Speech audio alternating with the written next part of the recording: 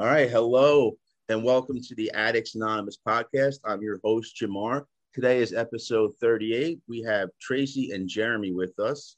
We have a power couple. It's our first time doing this format where we got us talking to two people at the same time. So how are you folks doing this morning? We're good. We're good. How are you? I'm doing well. So I guess let's dive into it a little bit. You guys were telling me you've known each other since you were pretty young. So at what age did you guys first meet? It was about 12, 13 years old. It was eighth grade. Okay, and you guys are the same age? So you're both Yes. in the same grade. What were your childhoods like at that time separately? Maybe one of you can go first, maybe you, Tracy. Go ahead. What was your childhood like? Give us a little bit about that. Mine was awesome. I grew up with my mom and dad, both in my household. My dad was the glue of the family. So I think that's where I get that from. He was the one that held everything together. He was fun. He was outgoing. He was, we grew up in a hockey rink. He coached hockey. We did everything together. And then my dad got really sick when I was 14, 15 years old. He didn't like the word cancer. He knew he had it, didn't want to tell us. And within 2 weeks, he was gone. Sorry to hear that. He was my mom's high school sweetheart. All right, and take your time. Yeah, it sucks. What about you, Jeremy? How was your life growing up up until that point? It was good. My mom and dad were there for me all the time. I'm actually a recovering alcoholic. Okay. When I was little, I had 3 leg surgeries done. One when I was maybe, 5, 6. And then when I was maybe 11, and then my last one was a freshman in high school. What were the surgeries for? I used to walk on my toes when I was little. They were heel lengthening. So they had to cut the back of his cord on his heel so that he can grow. His legs weren't growing with his body. So his spine was basically compressed. So if he didn't get them cut, then he wouldn't grow and he'd have a lot of complications. He'd probably be in a wheelchair. Wow. Yeah. So they had to cut him each time he grew. So, Jeremy, were you exposed to any type of drugs at that point? Did they give you painkillers or anything like that? Sounds like No. I mean, they just maybe like that I could remember probably just like Tylenol and stuff like that. Because I was young, and then I had cast on both legs every surgery, so I was either on crutches or a wheelchair. That must have been hard as a kid. It was hard, but I got through it, just like I'm getting through this right now. Yeah, so you gotta do. You're a fighter. So you guys met in 8th grade. So how did that happen? I think you were telling me there's a little bit of a story behind that, how you met. Yeah. It started, he was already in that school, and I moved around quite a bit when I was little because, that's what we did. So we moved to Newport when I was about 12, 13 years old, and we went to Airport High School. And when I moved in there, I started school with him at Airport, and we just became friends. Okay. And what age was this exactly? You said it was 8th grade, so you're about 13? I was about 13, yeah. You guys remember your first date or anything like that? We actually didn't hook up then because I was in a relationship with I don't want to say names, but one of his friends. Okay.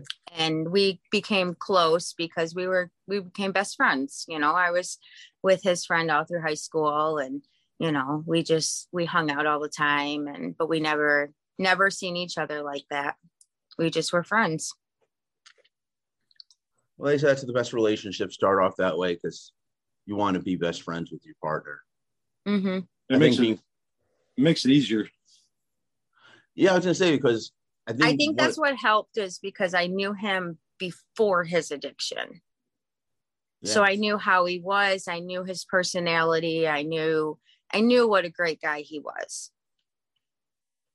Yeah, it's sometimes hard to see who we are deep down inside, especially during the throes of addiction.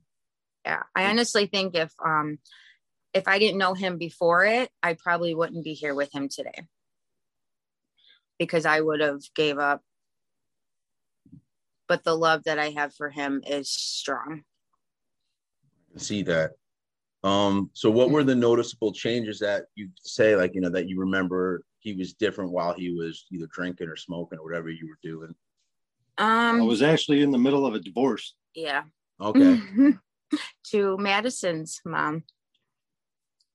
And that's when it started getting heavy. Yeah. I noticed a lot then too.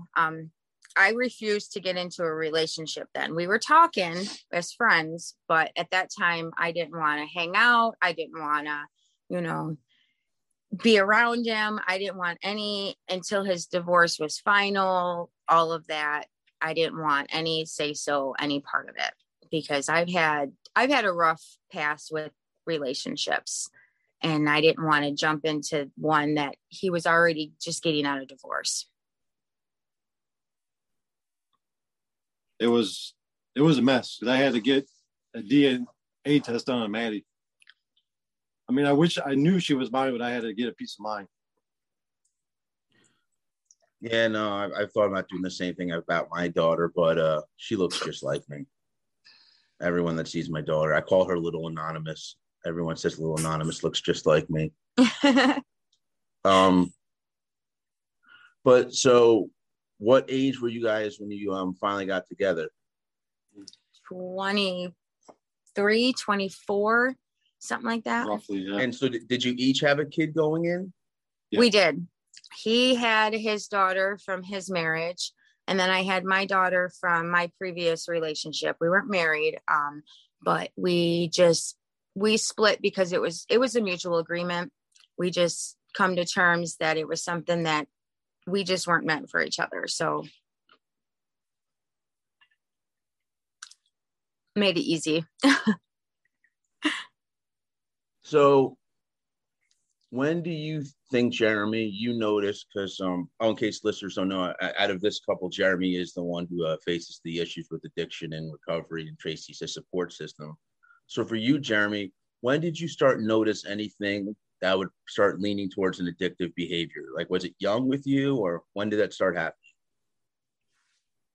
I can remember I really didn't start drinking until maybe, I was 21, but then it got worse through just my divorce, and from there on out it got heavy. It wasn't too bad when we first got together, and then I've noticed things changing with work and his attitude, and I noticed that he went to hard liquor, and it got out of hand, and it was to the point where I was worried. He was drinking and driving. He was drinking at work. He was drinking on the job. He would come home and drink, and he would drink until he would pass out.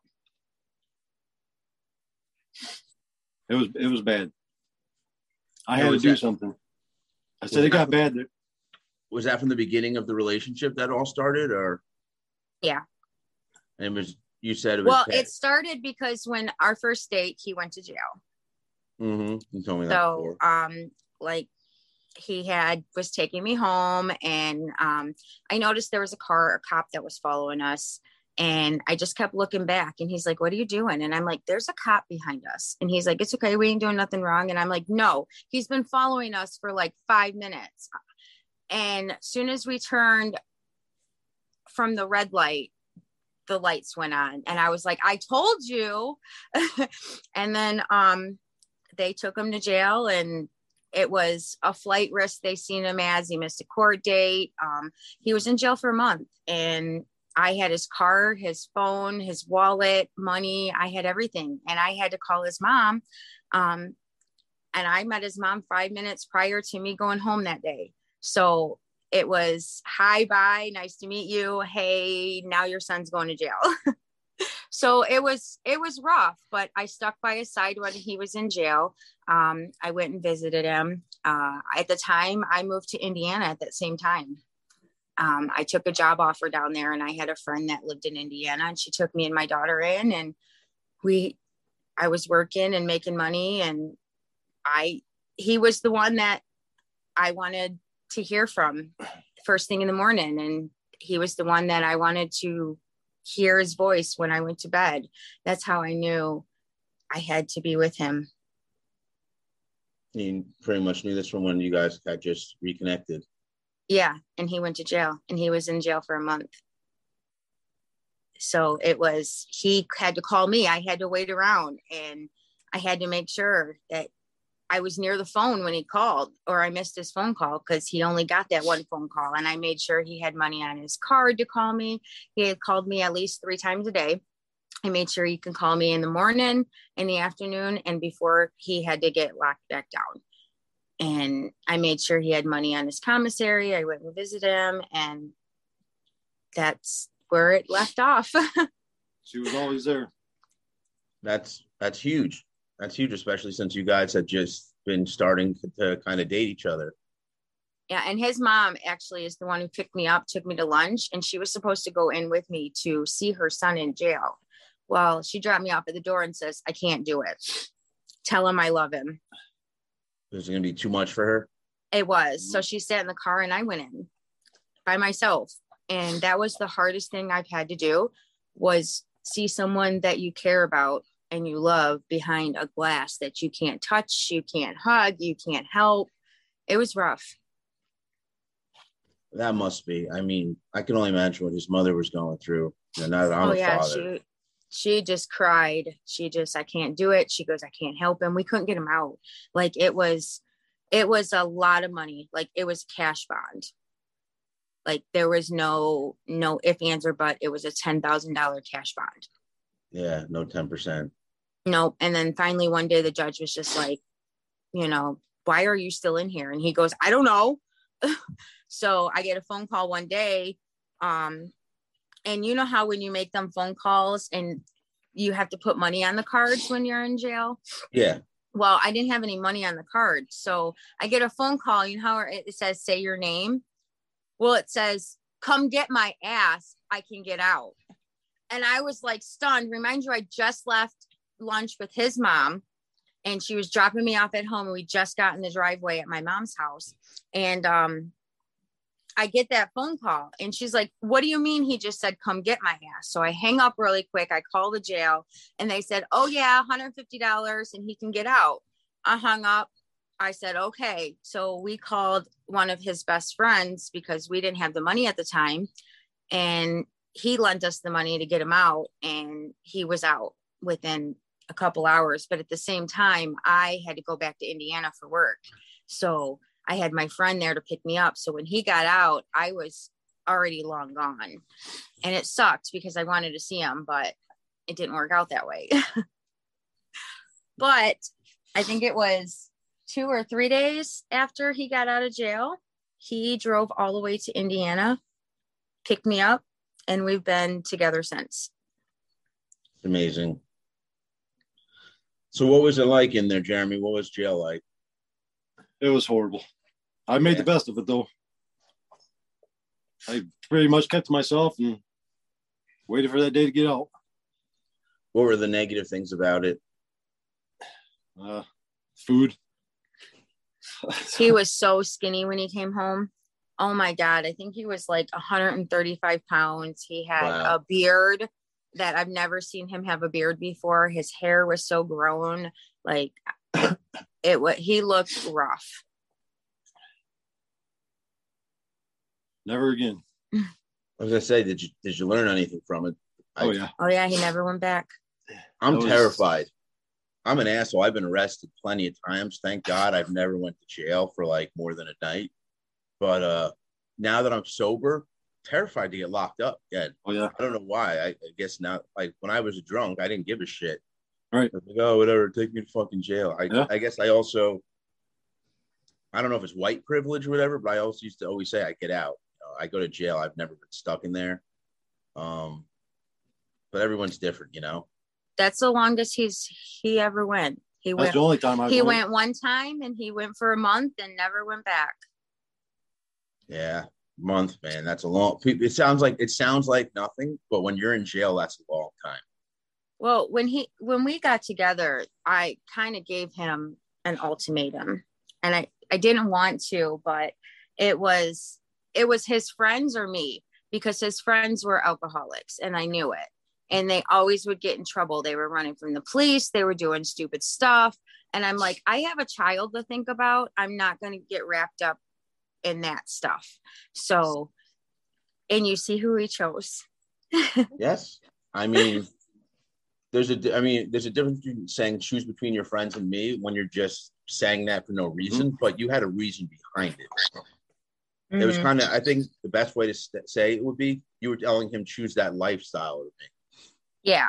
And it wasn't trying to tell him to an ultimatum. It basically was, if you want to continue on that path, I can't continue it with you. I have a child to think about. Yeah. So I thought about it, and here we are. And yeah. I think a year after we got our own place and we got custody of Madison. So as far as you and the drinking and the relationship, were you drinking? Like when you guys, because you said you asked me to choose between his friends and you, but so when he chose you, were you started drinking by yourself then, it sounds like? Well, it started. I drink all the time. Yeah, he drank. It wasn't as bad in the beginning, so I can tolerate his drinking because it wasn't too bad. There were some points where I drank with him because it was like, okay, I can't get him to not, so I'm gonna have some drinks with him, and I didn't care, I didn't care to drink. I was never a big drinker. I was the DD when we went out everywhere with my friends when I was younger. I never cared to drink. And it was when we first moved in together and he started a new job. And this job was very stressful. They didn't have safety the right way. They were working, it was construction underground. I did underground boring. Yeah. And they didn't have the right PPE. They didn't have the right safety equipment. He was working in the middle of a road and he could have got killed. It was dangerous. It was around like 12 hours a day, pretty much. I never seen him. He would come home, he would pick up a beer, and then he started hanging out with one of the coworkers. They all drank there. Yeah, they all drank. They all did some type of drug. And I didn't care for it, but I let him be him, But it wasn't me though. I just let him do his thing. And it just got worse over the years. This went on for 6 years, about 6 years, yeah. 6 years of our marriage. It went on the first 6 years of our marriage. Then it was, I exploded. 6 years was what? How, like the drinking? Yeah. Was it like heavy duty drink? Like how would you gauge? Well, it started with beer, very mild.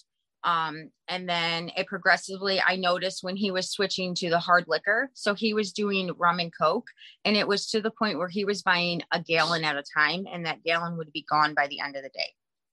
Wow. And he would black out. There was times where he'd fall asleep and I couldn't get him up. He would fall asleep in the chair. There was a point in time where I did get him up and I told him to hold on, and he fell down the stairs and broke his toe.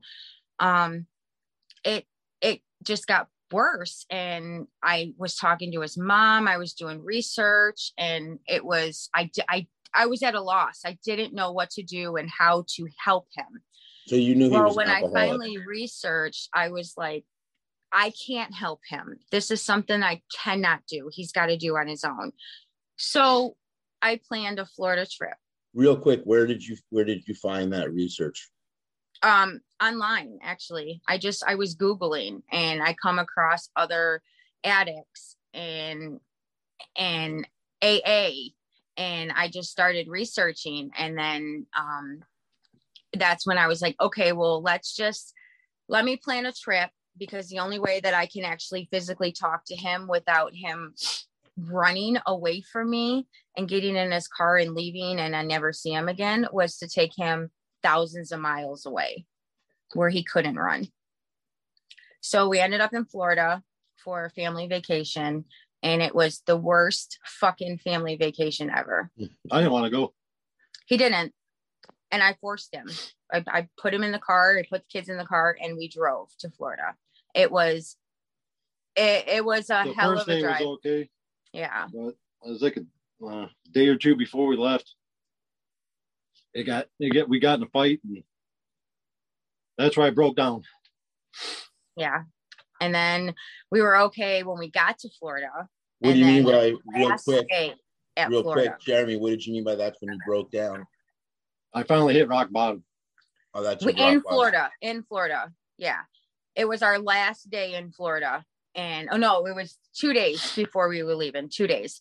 And I was to the point where I was just going to get my money back, and we were going to leave that night. Like, I was pissed. I was done with this. And I wanted a divorce, basically. I was done. I couldn't live like this anymore. And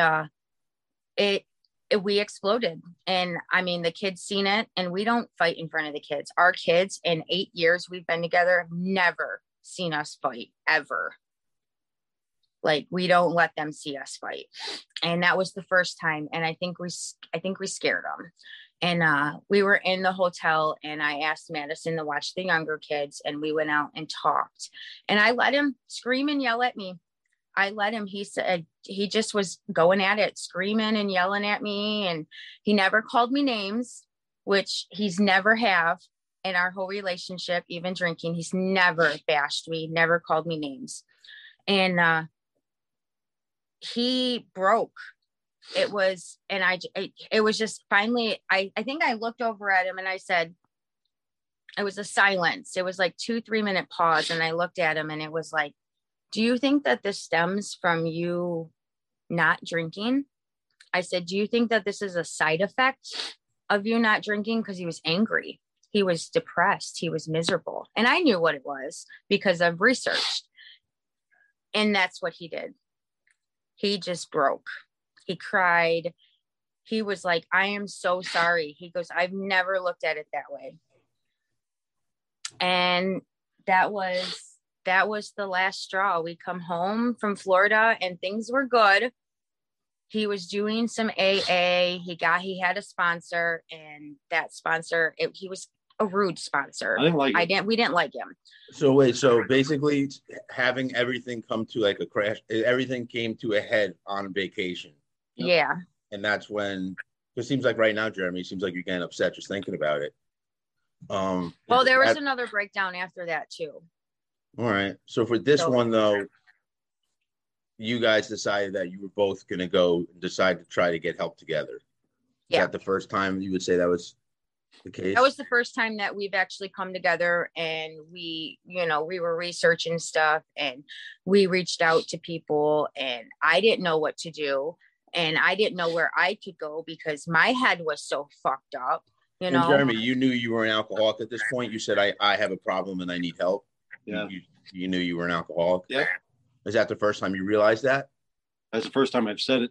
That was the first time it actually came out of his mouth. And that was hard. Oh, that's part of my language. That's fucking huge. Yeah. People don't realize what it's like to be that and first we were time in a and you park. have to say, my name is this, and I'm an alcoholic, or I'm a drug addict. I'm both. I'm an equal opportunity offender. I snorted, drank, smoked, name it. And I'm not ashamed of it no more. You know what I mean? Because I said it. I got it out.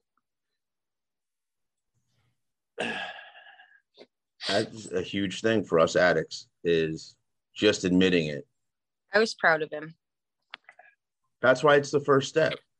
Mm-hmm. Like I was saying to someone, even if the steps didn't exist and I was writing my own completely brand new, that would still be kind of step one. You have to come forward, because I think when you admit it out loud, it makes you admit it in your head more. Yeah. Saying it out loud really kind of ingrains it in you. Exactly. Like, oh shit, I can't handle my shit right now and I need some help. And me being the wife, I was lost. My head was so confused. My mind was basically saying, I need to protect my children. I wasn't thinking about myself. I wasn't thinking about my husband and his addiction. I was thinking my children and making sure that all the bills were paid, making sure that, you know, we had a roof over our head, food to eat. I was working 2 jobs at one point just to help with bills. I didn't see my kids. I was working a midnight job and a daytime job. It was rough, just so that he could still drink and he could still not be sick. You know who you guys sound like right now, right? Bill and Lois. Mm-hmm. Lois had to go. Back in the day, people don't realize for a woman to go to work was a big deal in the 30s. It was the men worked. Yeah. You know? We actually watched that movie last night. Well, we did. Oh, which one? The Love Is Not Enough or Love Is something Not like that. Enough with Winona Ryder. Yeah. Yeah. It's great. But you know what that movie also really showed you? He was a miserable drunk. He was not.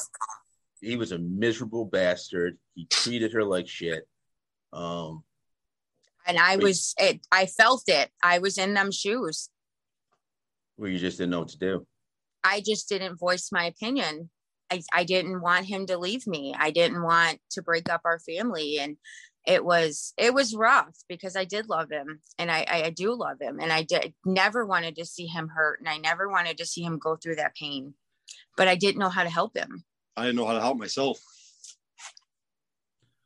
So when did you make the decision, Jeremy, that you were done drinking? I think it was right after you said that vacation. No. There was a step. Well, like I said, he started AA. And then that's right. That sponsor just wasn't a good fit for him. I wouldn't say it was, he just didn't like him. It just wasn't his fit. And I hear that a lot. So he fell off of AA. And he stopped doing meetings, and he stopped reading his book. And when you say stop, how long did you go to begin with? Were you there for a week, 2 weeks, 6 months, and then stopped going? It was all through Zoom. I never went to in-person meeting, but I stuck through them. Maybe I think it was like a month or 2. Maybe not even that long. Yeah, it wasn't even that long. Maybe a month and a half, something like that. I just didn't like it.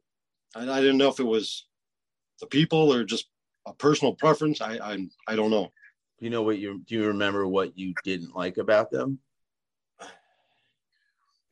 They really didn't make him feel welcome at all. Like, the sponsor never reached out to him. He just never made him feel like, okay, I can do this.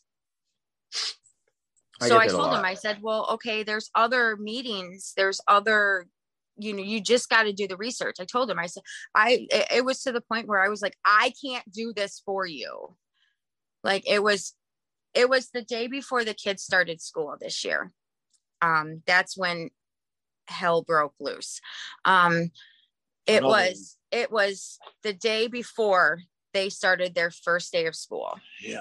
And it was 9-10 o'clock at night. And it was around 8 o'clock when everything started. The kids went outside, they were playing, they were hanging with friends. Well, they didn't ask to go down the street is what started it. And it was my daughter and our son. And he always had this thing with my daughter where they never got along. They always butted heads. It was, I felt like I had to choose sides. And it sucked. That must be a tough position to be in. How do you choose between your husband and your child? It was rough. So I went and got him. They came back home. Well, he exploded on my daughter for not asking to go down the street. And that was my last straw. I exploded. I was like, you are not going to throw my daughter under the bus. I said, your son went down there too. And it just escalated from there. And he was, let's just say I was throwing shit. I punched a wall. I don't know how I didn't break my hand. I punched a wall so hard. I threw shit. Like, the kids come out of their room screaming and crying. I felt bad. But at the same time, I felt relief that I told him how I felt, because everything was bottled up inside for 8 years. It was an 8-year itch brawl that came out in us. And we both exploded. It wasn't just her. Yeah. We both needed to get it out. yeah, he exploded on me. I exploded on him. He left, came back. It was bad. Let's just say I packed my kids up, his daughter as well. She was coming with me. Packed him up, and I was leaving. I was going to my mom's house. I was done. I wasn't living like this anymore. I almost relapsed that night too.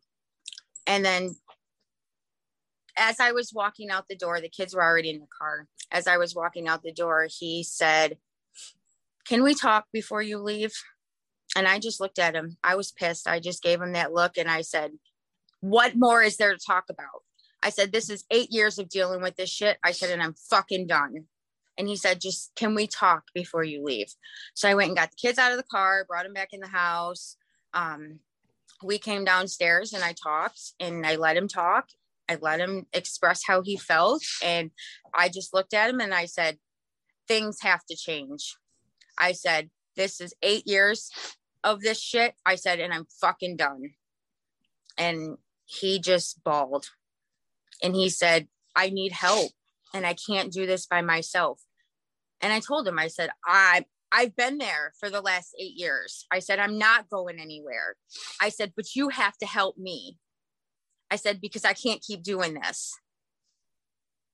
And then he come to realize that he was realizing that the kids would scatter when he would get home. They would go to their rooms and they didn't want to be around him. And that was our breaking point. We've been amazing since. It takes a lot to get there. I mean, it's not. It does. And it's rough. And I don't want anybody to go through whatever I had to deal with, and what he struggles with. It's a nightmare. And so after the blow up, the huge fight, you threatening to leave, did you have to go into rehab, Jeremy? No. I never once been to rehab.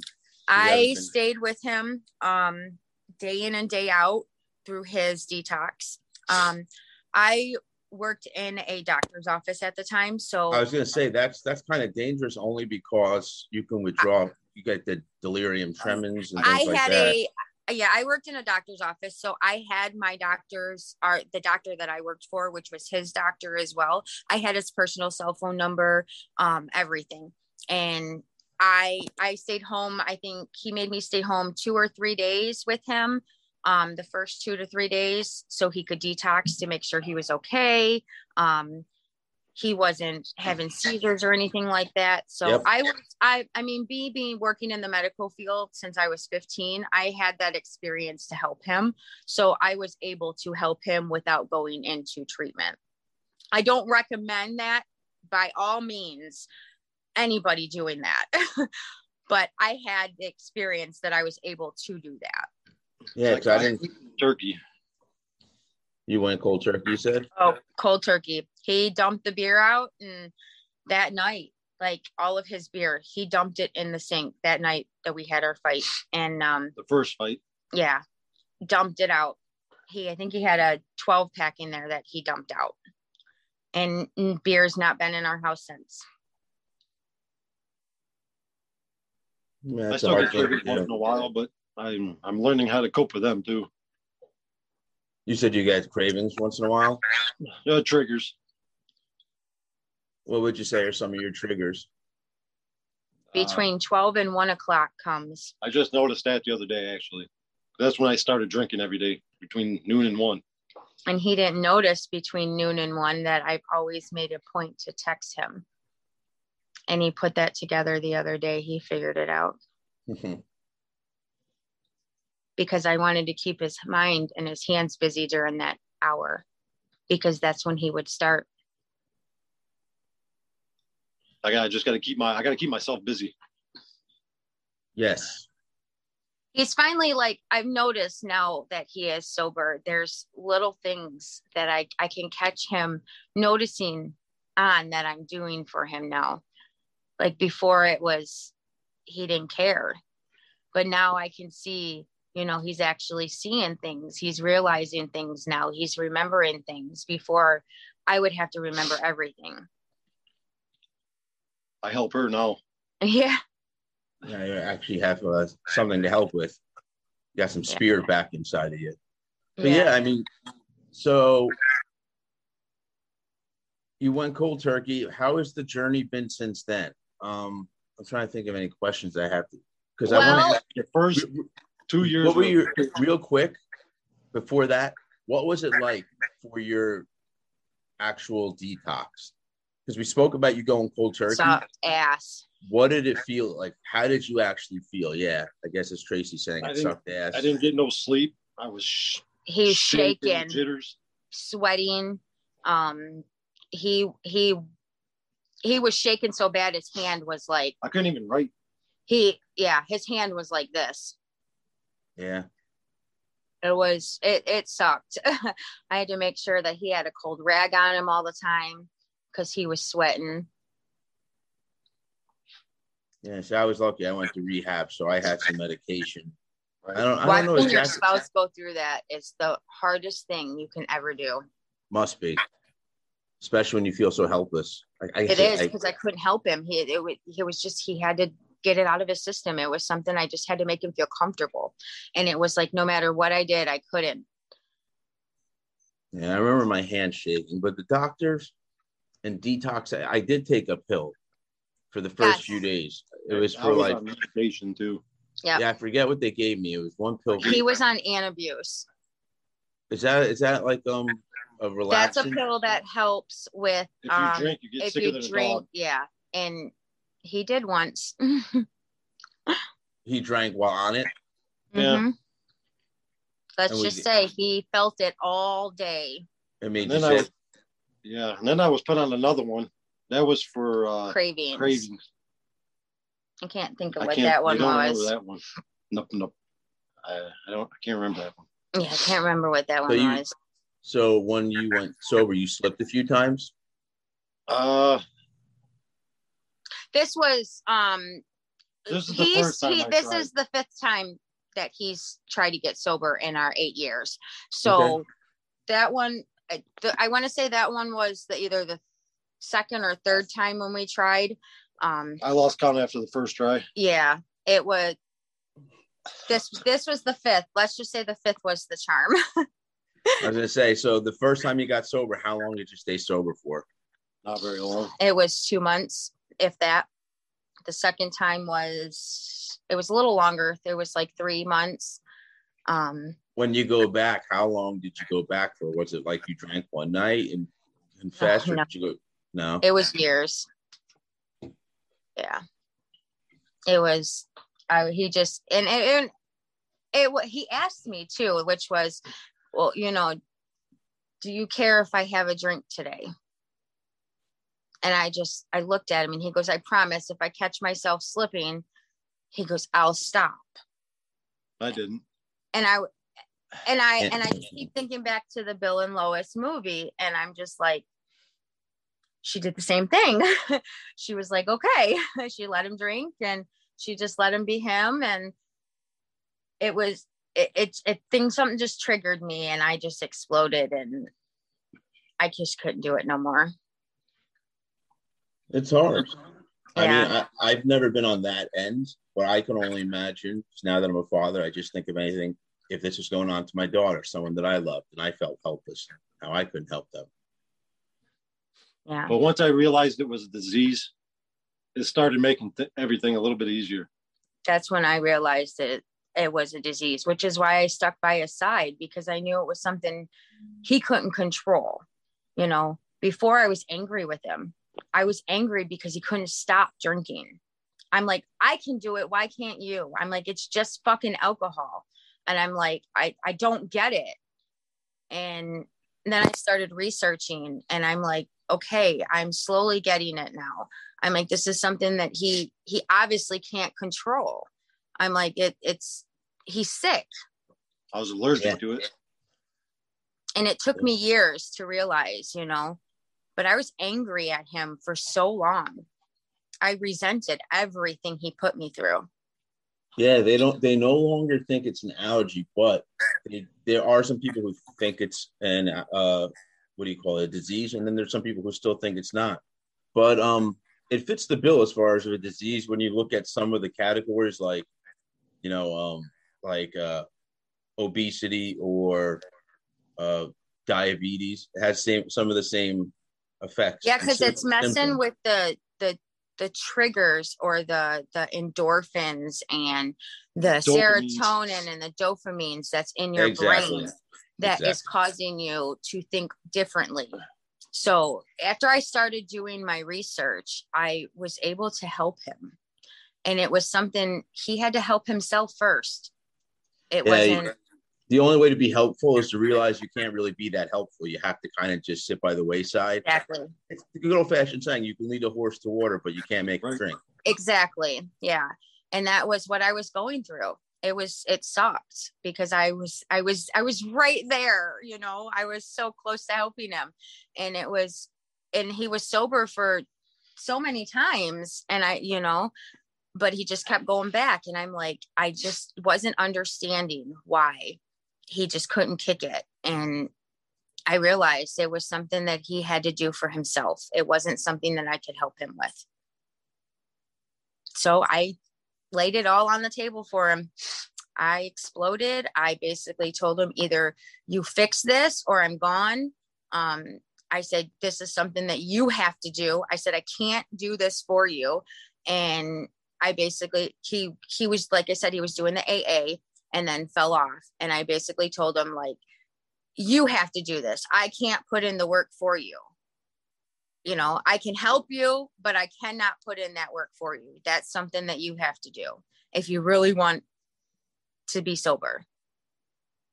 And I think something that I said triggered, and he's stuck to it since. And then come across your group, and this helped. This we've been the happiest since. That's awesome. That's awesome. So, should I just had a question that slipped my mind, but Jeremy, you were about to say something? I was just saying this group has helped me a lot. I'm glad. I mean, I'm just hoping that it's going to do just that. There's really no grandiose ideas. I just want to have where I can help people, and that's all there is to it. It was to the point with me where I realized I was an emotional eater, and I was pushing 300 pounds. Like, I still went out and did things. I still hung out with my kids. I still played with them, but it was hard. I every step I was taking, I was out of breath. I was miserable. I was depressed. I would cry myself to sleep I had my own addiction through this. Was there a reason that you were an overeater? Did you have your own personal? Because a lot of times it's just like a drug addict. You have your own personal trauma and things that go on in your life. I think mine was coping with his addiction. I think I was covering up his problem with mine. Were you overweight before you guys got together though? Or no, this kind of, you gained the weight together? I've always been overweight. But I've always carried my weight very well. So I was still the cheerleader, the basketball player. I was always just the heavier one. Mm-hmm. But I still was out there, and I still did the sports. I still did, and I noticed when we got together and he started drinking more, I was eating more. And I think I was covering up my emotions with food. So I would pick up ice cream. I would pick up potato chips. My addiction was Mountain Dew and peanut M&Ms. Like, I always had them by my side. Sound like me. I'll do. Yeah, now he's the Mountain Dew and the peanut butter M&Ms. Yep. But it was bad. And I finally, when he started getting sober, I was focusing on myself. And I realized that I need to fix my health, because my kids and my husband need me at my best to support them. So I went on this health journey, and I am down 92 pounds now. Wow. Yeah, I'm now currently sitting at 172, and I'm the happiest I can be. I'm healthy. I can run without being out of breath now with my kids. I can chase them and have fun with them. It's amazing. I have clothes that can fit me now. Yeah, I battle with my weight as well. I'm right into this day. I'm still fighting my own battle. That's for me personally. I've just switched my addiction. I've seen now that I've taken food up as an addiction a little bit. I'm not eating the right stuff. I'm eating to get high. So I know the feeling. Because you said that, my addiction is cardio drumming now. Like I have a friend that started me on it, and I help teach the classes now because of it. And she's been my biggest supporter and my best friend. And she's the reason I have a voice right now, because she's the one that helped me. I wouldn't say explode on him, but help me have my voice to kind of fix things. Be able to speak because before I just shut down. Yeah. So I know one thing that's big in Jeremy's life is AA. I see you seem like a big book reader. What was your journey with AA? How did that start? Or was it something you took the initiative to go to meetings? Yes. Tracy kind of make you go? No, I actually did it myself. I didn't make him go. I gave him the option. I said, here's this. I said, we can get you a big book. We ordered it the next day. He started reading it, and he just was reaching out to people online, and it led to a group, an Alcoholics Anonymous group. And he met some good people there, but that group wasn't his fit. I didn't like the people. So he just started doing it on his own. Well, we get that a lot. I find, joking around, I say we get all the strays that didn't make it into AA or NA, and they come find us here. What was it that you say those weren't your people? Was there anything specific? Because I'm always looking to learn about what people's turn-ons and turn-offs were. I think a lot of it had to do with the step process. And it's not like people are forced to do the steps. Like, that's not what it's about. But it was like, oh, you got to do these in order for you to be sober. And that wasn't the case. Yeah, no. And I think that's what pushed him away from it. And I think that because it was like he had to write, he had to think, he had to, and this was all like, oh my God, like his brain wanted to explode. It was a lot when I didn't really know how to do it. You needed help along the way. And I think that's another thing, is not to overwhelm somebody. Exactly. And I think that's what happened there, is they push everything at once, and they don't let you let things sink in and kind of absorb what is going on. If you're new, that's why I love the group that we're in, because if you're new, we just try to let you listen at first. We let you ask questions, anything, we don't push anything. And that's why I love you guys, because you guys don't push anything on him. Some people don't even know that I have we have our own steps. Some people don't even know that. Yeah. I don't push our steps on anyone. It is just, oh, by the way, if you need another tool in your tool belt, this might help you. Exactly. And that's what I try to tell a lot of people, is there's one big important step, and the first step is the biggest important step. And that's the only step that I tell people that I require you to do. And that is to admit that you're powerless over it. Yeah. Because once you do that, everything will come into place. Exactly. And that's one of the things I also think people need to start, if they're going to use AA, doing the first step the right way. A lot of people say in AA, you have to admit you're powerless over life. That's not what it says. It says you admit you're powerless over alcohol. Mm-hmm. Yep. That's it. Step one says you admit you're powerless over alcohol. So you still have a lot as far as what goes on in your life. You do have say. Some people act like, no, once you're in AA, you just let go, and somehow Jesus alongside the big book is just going to guide you the rest of your life. That's not how it is. Well, that was the thing, because we were going to church when he was drinking, when he was in his active addiction. We would go to church, and we would leave church and go right to the party store. And it sucked, because I've always I've always believed in faith. My kids taught me faith because I had 2 children born 3 months early. I lost my first one. He was 1 pound, 9 ounces. And then I turned around 2 years later and had another one, which is Cadence. And she was 1 pound, 11 ounces. It was a long 92 days in the NICU with her. And she taught me strength. She taught me how to fight. She taught me all about faith. And I just had to kind of show him, so he woke up and realized, when he did, what faith was about. Yeah. Faith is different than admitting you're powerless, especially. Mm-hmm. But that's the one thing is I try and tell people, you have some say in your own life. Don't act like I understand the whole let go and let God, but there are some things you still need to take by the reins, I guess, if that makes sense. And you don't have to be religious, to have faith.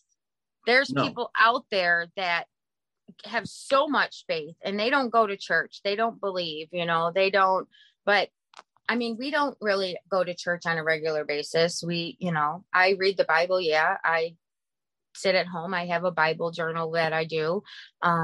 He reads his big book. We still talk about it. My kids get picked up every other weekend and they go to church.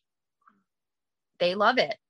It's just something that they love to do. So we are believe in it, but it's not something that we push. I mean, we got baptized in it, but yeah, me, her, and Madison did. Mind you, in his active addiction, we got baptized. It's amazing. Yeah. So, I mean, there are good things that come out of his drinking. He never was mean. I was a functioning alcoholic. He was hilarious. He was one that we made fun of. And he made fun of himself for it. And I regretted it the next day. Yeah. Yeah. Oh, I know all about the regrets the next day. That's one thing that I think that made me stick around is because he was never a mean drunk. He was always nice. He was always caring. He was always there for me no matter what. That's good, at least. He always showed that he loved me still. I just didn't love myself. Yeah. That is huge. Yeah. That's absolutely huge. Not loving yourself. I loved him. He loved me. He just couldn't love himself. And a lot of it stemmed from his childhood. And he was covering a lot of it up. His dad is a recovering alcoholic. His brother is a recovering addict. So it stems in the family. And he had a rough childhood. We won't go into that, but he had a little bit of a rough childhood. So I think a lot of it stems from that. Yes, we do counseling, marriage counseling. It took me 8 years to get him to go to counseling, but he realized that it works. We're opening up more. I think every couple should go to counseling, whether they're having problems or not. I think it should just be part of marriage. And it helps because it helps them open up to each other. Yep. And there's things that he's told me that I've never knew about him in 8 years we've been together. It just helps sometimes. Yeah. I don't think it will ever hurt. Put it that way. No. That's why I think everyone should try it, because I don't think it's ever going to hurt. Yeah. It's worth it. And he's seeing it now that counseling is not bad. It helps. Yeah. So Jeremy, what are your favorite parts of AA? What are your favorite parts of the book? Well, this is my second time reading it. Second time going through it. Yeah, and I didn't realize a lot of shit the first time that I do now. I just basically just skimmed through it. But that book, it's pretty much my life. Was my life. It's our life to a T. Yeah. Like Bill and Lois's life is me and him. Like, it's so crazy and scary how much alike it is to our life. It all makes sense. Yeah, I mean, it doesn't matter how long ago it was, what else, the differences are between what you guys, what you did for a living and things like that. But you guys have the same experiences. Doesn't matter if you're a Wall Street speculator back in the 1930s or Jeremy. Doesn't matter. We're working in construction. Exactly. It's all the same. We've dealt with the same. We had the same anger. We had the same, and my mind thinks like she thinks. So I was raised I don't believe in a divorce. So when we got married, I told him, I said, look at that look. I told him, I said, if we fight, you better take your happy ass downstairs. I said, get shit together. I said, because I ain't going nowhere. I said, so you better suck it up. There's many times where he come down here and he cried and punched shit and came right back upstairs to me. So there you go. As long as you have a way to deal with stuff, that's the most important thing. Yeah. I'm getting there. I told him I wasn't going anywhere, and I meant that. That's good. Because a lot of us don't have that. Now. A lot of addicts don't have that support. I was raised that way. My dad raised me that way. My mom raised me that way. They taught me you don't just give up. If you truly, truly love somebody, you go through the same hell that they go through. He suffers, I suffer. He has a bad day, I have a bad day. We get through it together. That's what marriage is about. Yeah. So what is life like nowadays? Is there anything that you want to touch on specifically how things might have gotten better in some areas or anything like that? What's life like for you guys nowadays? Being sober, it's a gift. It's amazing. I mean, I still battle, yes. I mean, we all do. He has his bad days. I learned how to get through the days. Well, let me ask you that then real quick. What's a bad day like for you?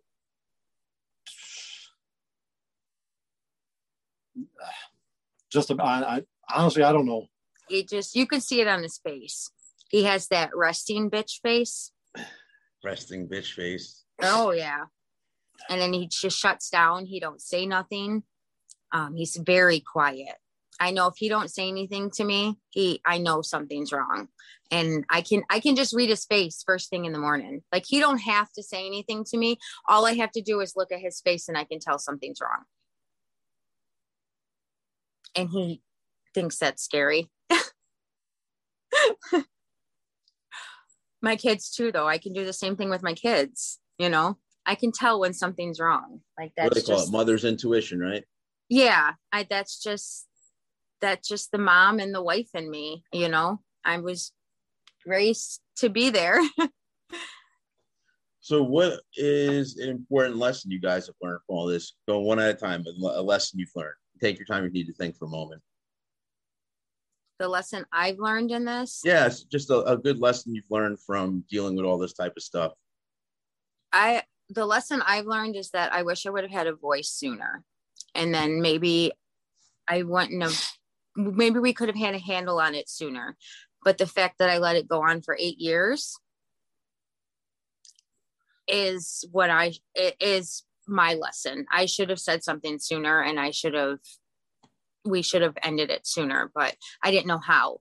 But now that I know how, I want to help others so that they can not be put through the same thing. And with us together, it's an amazing thing that we can do because we've been through it, so we can help others get through it and save marriages. Yeah. Save lives. Yeah. Yeah. Is there an important lesson you've learned in all this, Jeremy? Yeah, that my wife has extreme patience. There you go. If it wasn't for her, we wouldn't be here right now. That's important. Remind you, I work with special needs kids. I work in a school and work as a special education parapro. So having patience is built in me. That's something I don't have. No, some of us just aren't built that way. I have patience to a degree, but then Yep. once you really push it, then I kind of just no more. It runs out fast. Let's just say our son has ADHD like him, and he's got the hyper kind. And for 6 years, I was ready to pull my fucking hair out, but I had patience. Now he's on medication, and you can see a difference in him, and he's thriving in school because of it. But I couldn't do nothing until he was 6. So a lot of patience between him and my children being born early. And my dad passing at 15. I learned to have a lot of patience. Good things come to those who wait. Yeah. So what other stuff you guys doing nowadays, Jeremy? Is there any kind of regimen you're on as far as staying sober? Any kind of words of wisdom you can give to the listeners, anyone who might be listening and watching? I tell myself one day at a time. It's all you can do. I read my book. I do notice though, when he doesn't read his book daily, like if he don't pick that book up that day, he's crabby. Yeah. It's something I wonder. You got to say to yourself, are you not reading the book because you're crabby, or are you crabby because you haven't read the book? Both. Which one? I think it's both. The cycle. Yeah. So I noticed when he gets that time in and he can read, his mood and he's just, everything's more clear. Well, it kind of puts you, I mean, I like the big book, even though I'm technically writing our own book and stuff. I still love that stuff. And it could put you in the right mindset for the day. And it's not only the big book, it's anything. Like, find a hobby. Because when you find a hobby, your brain is working about that hobby and not thinking about your addiction or your anxiety or your depression. Your mind is detouring from that and keeping you busy. So if you find a hobby or find something that you like to do, I guarantee you it's a game changer. Yeah. A big thing I always suggest is meditation, because we're talking about the big book. I think it's over 10 times Bill mentions the word meditation. Yep. Over sure does. 10 times. So it's a very important thing. Even if you read scripture, read, the Bible in the morning, then meditate on it. Because that's what Bill and Lois used to do. I think Lois would read some scripture and then they would meditate for 30 minutes on what she actually just read. I get up at 5:30 every morning and I'll read something out of the Bible before I have to get the kids up to go to school. Yeah. And then you just sit there and meditate on it. Give yourself like another 5-10 minutes to just close your eyes, meditate what you were thinking about, what you were reading about, I should say. And I'm not saying that's something that everybody should do, but that's just something I like to do. So that's why I say find something that you like to do and stick with it. Mine is reading the Bible and cardio drumming. His is reading the big book.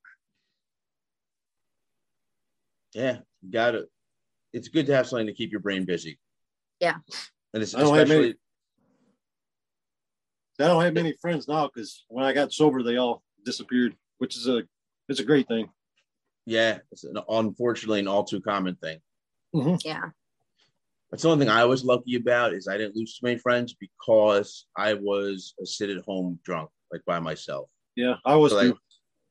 So I didn't have a lot of friends where it's like, oh, I used to go out with my buddy, whoever, drink all the time. It was no, I'm not really missing anyone because I was just sitting home by myself drunk. I had lost a lot of friends due to his drinking. Well, they didn't want to be around him when he was drunk? Yeah. It was rough. I couldn't go out. I had to make sure he was home safe. My friends just stopped calling me. And I realized those aren't my true friends. It takes 2 ways to pick up a phone and call. And if you were really concerned about me, you'd be over here trying to help me. That's the way I looked at it. So they weren't friends that I considered friends. I mean, they're friends. They're always there, but they're Facebook friends. Yeah, what do they call them? Fair weather friends. Whenever the weather's fine, they're out to play. But Yeah. When the storm comes in, they're out. See ya. You know who your true friends are. I have, let's just say I have a handful of friends that I can truly, truly count on that will have my back and be there for me. Like if I need to borrow some money or something, they're there in a hot second for me. So, and those are the friends that I still have in my life. Those are the important friends to have. Yep. It's very easy to find those fair weather friends when everything's fine and dandy. They're there for the ride, and all of a sudden the ride gets a little rough and they're gone. Yep. I think this has been a great interview. Did you guys have anything that you would like to add in here? Anything you want to say to our listeners? Words of wisdom, words of guidance? Or actually, one last thing I wanted to touch upon before we go is, Tracy, tell us about your little endeavor. You're actually working with our sister and starting a whole new thing, Adanon. Oh, I love Adanon. The people in there are amazing. Actually, because of you helped me create it, and I don't want to take all the credit because, there's someone else that is a founding member as well. But we started it because she lost her husband due to addiction, and mine, it was an active addiction and recovering, and I didn't have nobody to turn to. I didn't know where to go to. I really didn't care for Al-Anon. It's just something that, I don't know. There's just something in me. I just have these feelings, and you can ask him when I have these feelings, you don't ignore them. And I just had this feeling that group just was not for me. And I just started reaching out, and he come across your group, and it was like, bam, bam, Adanon's here. Yeah. So it was, I want to be able to help people that are in my shoes that don't know where to go. And now they have a place to go to that they can reach out to and feel safe, and they can talk about anything. Like there's no rules. There's no, they can just feel safe there. Yeah, that's the whole point of the group. Hopefully we're going to grow it. We'll have some Zoom meetings and a bunch of different activities. But for now, we have everything merged. Anyone that's interested in Adanon, they have their own Facebook group, and they can also come to Addicts Anonymous for more information on Zoom meetings and stuff. And add a teen. And add a teen, that's right. And you got your little girl, Madison, that's also involved in that. Yes, she's been my huge inspiration. She's actually the reason I got through the last 8 years. There you go. She's helped me. She's had to grow up at a young age. Too fast. Way too fast. And let's just say she no longer speaks to her mother right now. So she's been through a lot. Yeah. But hopefully she'll help start that little group and grow it big as well. Because we're all brand new. We are all brand new. And we all learn daily. Like it's not something, that we need to learn right this second. It's every day is a learning process. It's going to be a learning process until you're 6 feet in the ground. Yep, exactly. You're never going to have to stop learning. No, especially when you live with a recovering addict or an active addict. Every day is a learning curve. So I just want people to know that, there's help out there. Just reach out. If you don't reach out, then we don't know that you need the help. Yeah, I mean, people don't realize it's kind of like, you don't ask, you don't get. Nope. Exactly. I didn't want to ask for help, but I mean, who does? Like if you really, really, really want to get sober and you really, really want the help, reach out. Or if there's like me, I didn't know where to turn to. I want people to know that you can always turn to me. If you have nowhere else to go, I've been in their shoes. I am a wife of a recovering alcoholic. I've been there. I've been put through hell, but we've come out on top of it all. And we want to help people save marriages and save lives and help them come out on top of it. Nobody should have to go through what we went through. No child should have to be put through what our children were put through.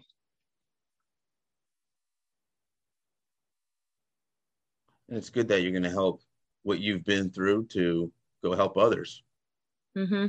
That's a huge deal. Not a lot of people do that. So you guys, much kudos to you. Thank you. Thank you. To our listeners who are not watching, I just give a golf clap because I know some of the people are going to be watching this.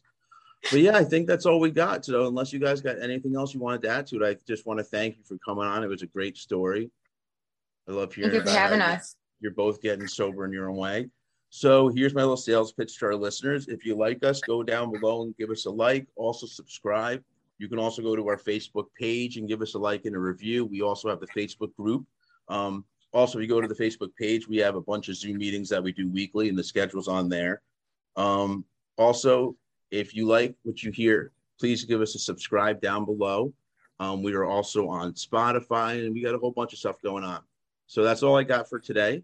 And until next time.